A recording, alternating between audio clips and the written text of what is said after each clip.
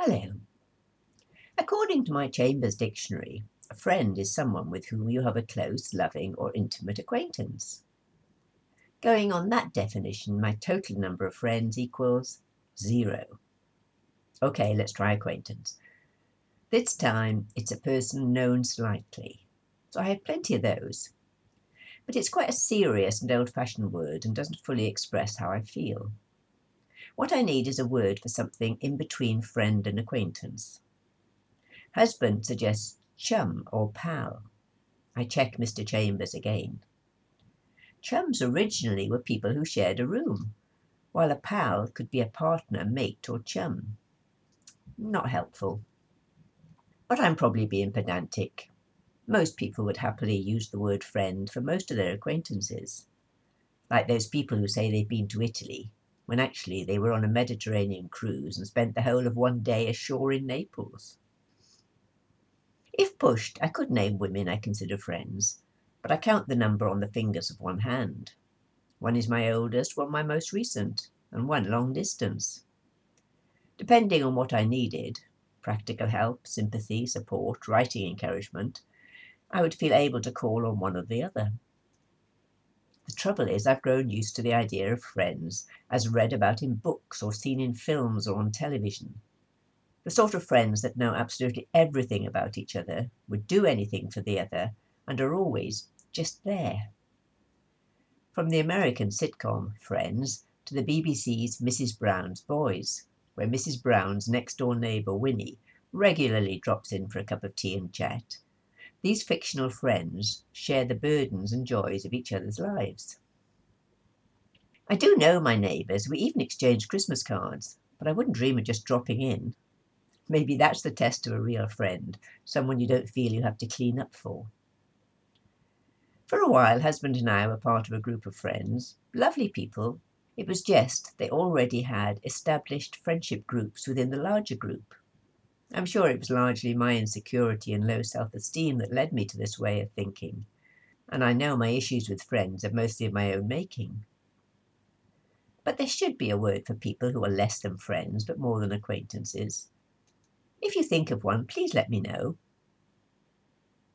On the other hand, I have a very good friend in George, our dog. He used to be very much husband's dog, but in his old age he's taken to following me around. I only have to stand to go in the kitchen to fetch myself a drink, and he'll get up and follow me, even though I tell him to save his energy and stay where he is. I'll be back in a minute. In his youth he could have done with taking lessons from Lassie. Now he was a loyal friend, and intelligent.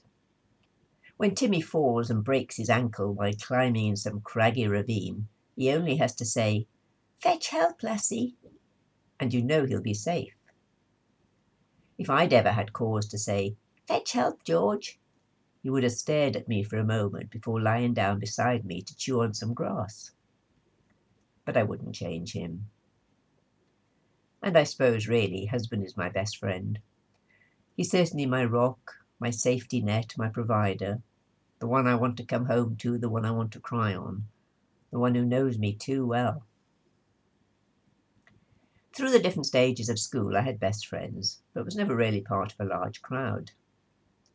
In schools today it seems you fall into one of three groupings: the cool kids, the sporty ones, or the nerds. Everyone wants to be in with the cool kids, but probably, well, certainly my grandchildren will be better off with the nerds. But how do you tell them that?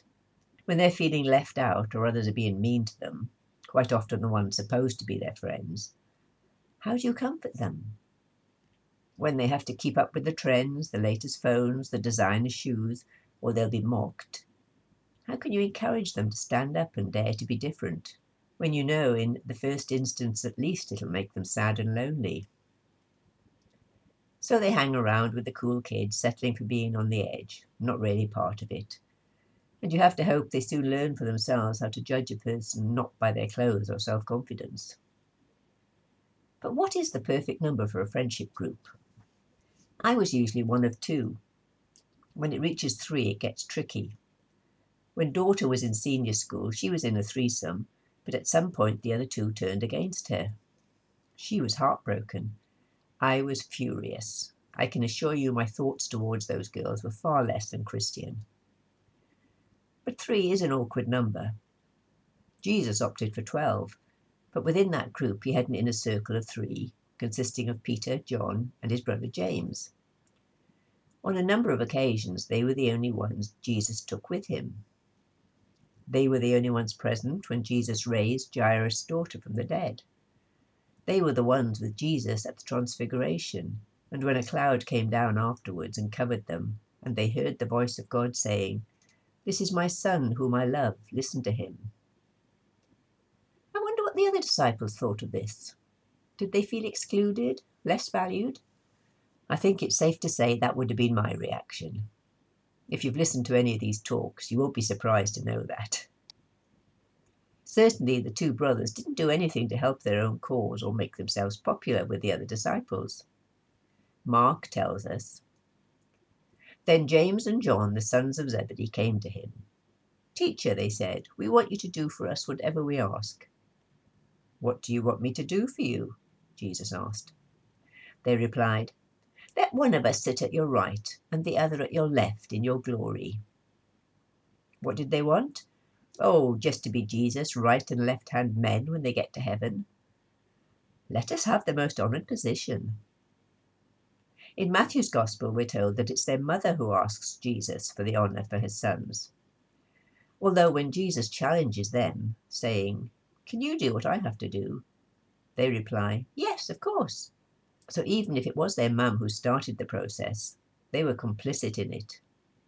Both Gospels then tell us, when the 10 heard about this, they became indignant with James and John, and quite rightly.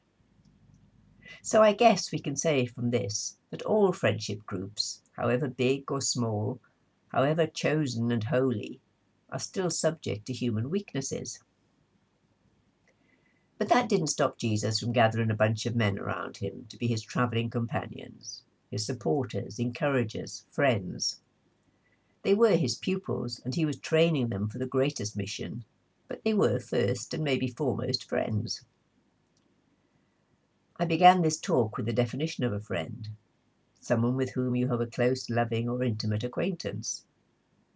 I think it's safe to say that the men who walked the roads with Jesus had that sort of relationship with him.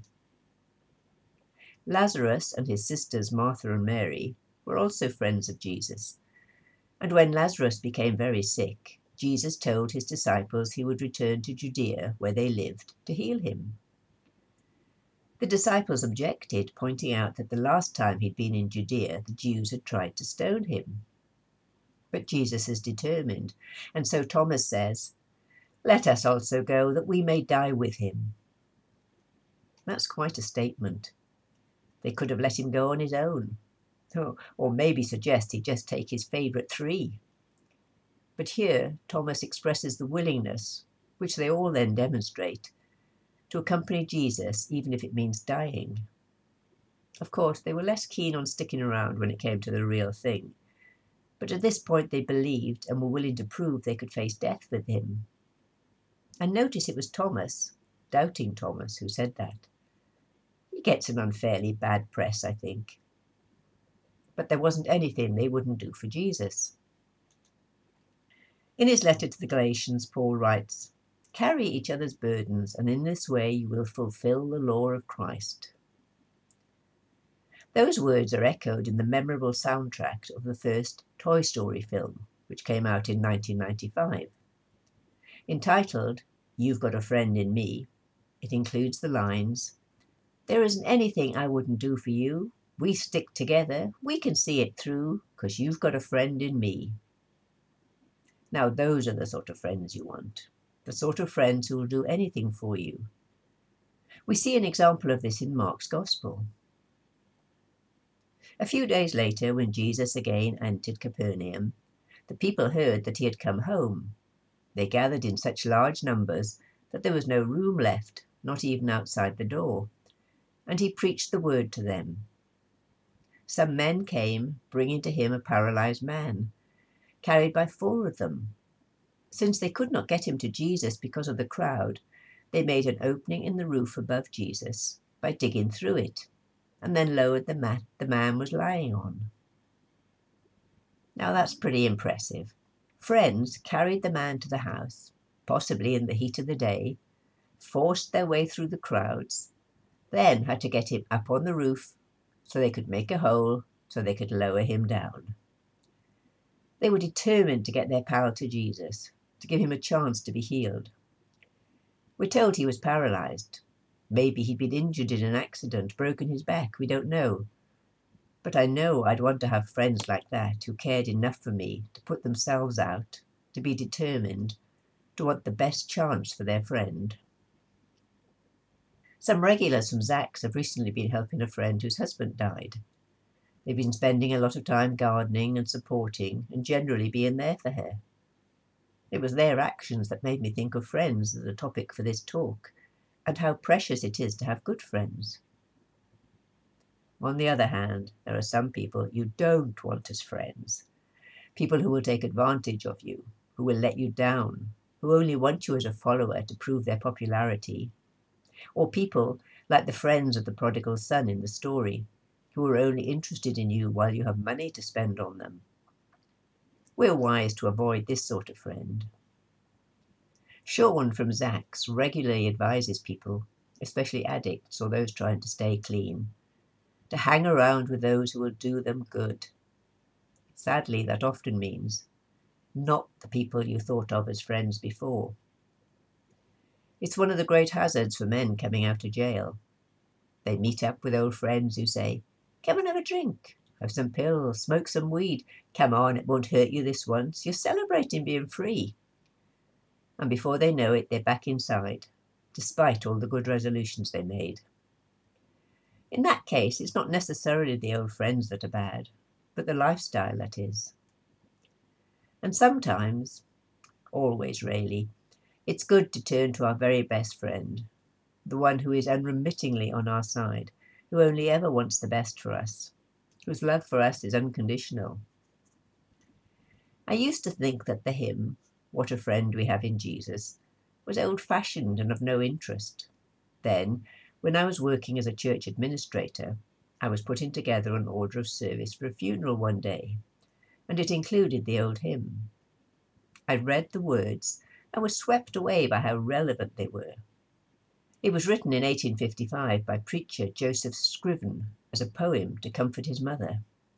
Scriven was living in Canada at the time, while his mother still lived in Ireland. What a friend we have in Jesus, all our sins and griefs to bear. What a privilege to carry everything to God in prayer. And it's just as relevant today as it was then. It covers all our dilemmas. Have we trials and temptations? Are we weak and heavy laden, cumbered with a load of care? Do thy friends despise, forsake thee? Can we find a friend so faithful, who will all our sorrows share? Jesus knows our every weakness. Take it to the Lord in prayer. What a friend we have in Jesus. Thank you for listening.